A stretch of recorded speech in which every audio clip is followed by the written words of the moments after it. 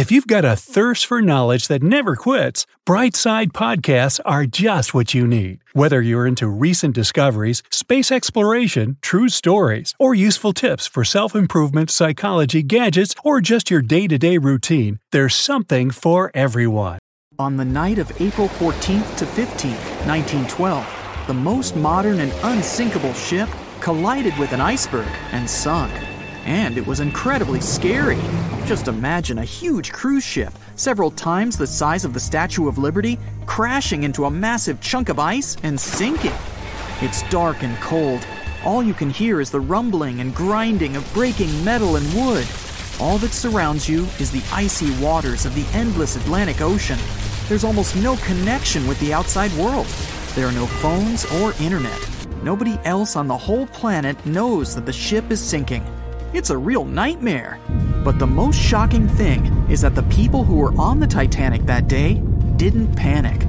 They were calm, maybe a little worried, but there was no fear on their faces. To understand why they weren't afraid during one of the biggest disasters of the 20th century, you need to see what was going on through their eyes. So, you're a passenger on the infamous ocean liner. Your cabin is located on one of the top decks of the ship.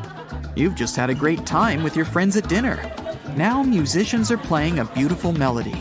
Waiters are serving dessert.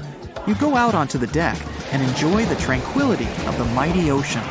At this moment, you feel an incredible sense of security and comfort. You're proud that you're one of the first people in the world to travel on the most high-tech ship on the planet. You go to bed in your cabin and wake up because a crew member gently knocks on your door and asks you to go to the deck. There's some kind of issue, but there's no reason to panic. No problem. You'll be happy to go out and take a look at the night sky. The moment when the ship collided with the iceberg felt like nothing more than a slight push, and some passengers didn't even hear it. They realized that something was wrong only when stewards knocked on their doors and asked them to go outside. You're on the deck. There are already a lot of people here. Everyone is more or less calm. Passengers are talking about what might have happened.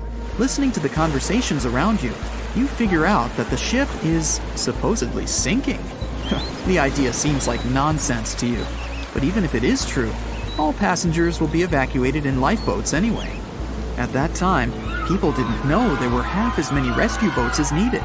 Passengers were sure that everyone would be saved. Evacuation begins. Women and children go first. No one panics or tries to get into a boat before it's their turn. All men behave gentlemanly and help crew members to evacuate women. One passenger wants to get into the boat with his wife, but it's not because he's afraid to stay on the Titanic. He's just worried.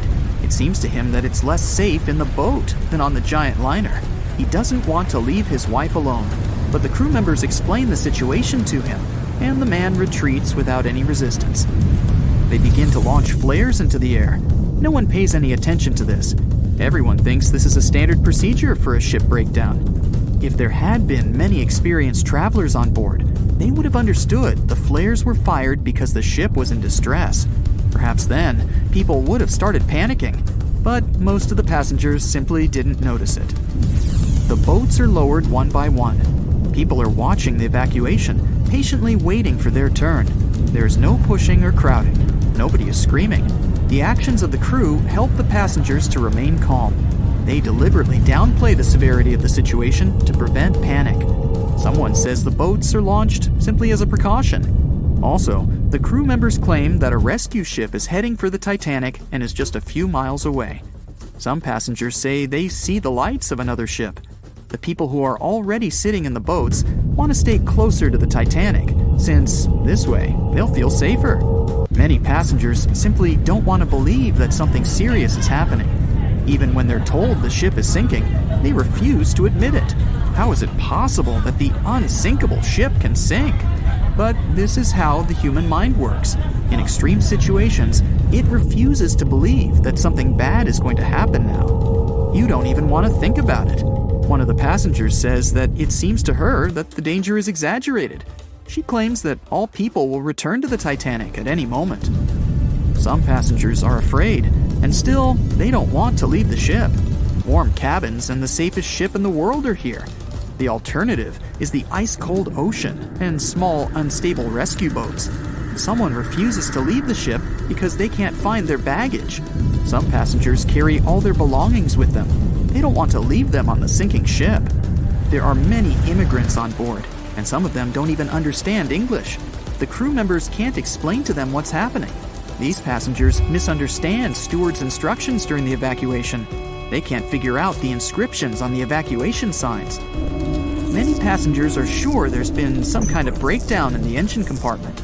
The problem will be solved soon, and the Titanic will continue its journey. People only start to realize that the ship is going down when it begins tilting forward, and its rear part starts rising above the water. That's when those around you start panicking. Some jump into the water, others climb into the lifeboats without waiting in line. But in general, there's no chaos and hysteria. And this is despite the fact that there are about 1,500 people on the ship. Scientists claim that some of them never even left their cabins. Those people refused to leave their stuff behind and didn't believe that something serious had happened. During the evacuation, the orchestra is playing. This helps people to keep their cool. They hear music, and it seems to them that everything will be fine. The music keeps playing on the Titanic almost until the very end. At about 2:05 a.m., the crew lowers the last boat with passengers. 15 minutes later, the ship goes underwater. Even after the tragedy, the surviving passengers can't really understand what's happened to them. They remember boarding the boats and moving away from the huge vessel, and they won't forget seeing it go under the water. But even after a while, they still can't realize what a terrible catastrophe they've just experienced. Sometime later, people began to write books about those fateful events. They made documentaries and feature films. The news about the Titanic was in every newspaper. It spread all over the world. In any description of that day, the tragedy looks like a terrible disaster. But those who were there admit they didn't feel all-consuming dread. They just couldn't believe what was happening that day. The tragedy of the Titanic might seem more terrible for people who heard about it than for people who experienced it. Many people around the world refused to go on board large ocean liners after the catastrophe. They were afraid of what could happen to them. At the same time, a lot of passengers who survived on the Titanic continued to travel by other ships. There was a woman who survived 3 shipwrecks, including the Titanic, and she still continued traveling. And what if people tried to raise the Titanic from the sea floor? This happened many years after the shipwreck. Then, the $5 million operation failed. Nylon slings were attached to a large part of the sunken ship. The other ends of the slings were connected to diesel engines. For the entire operation, a mini-submarine was used.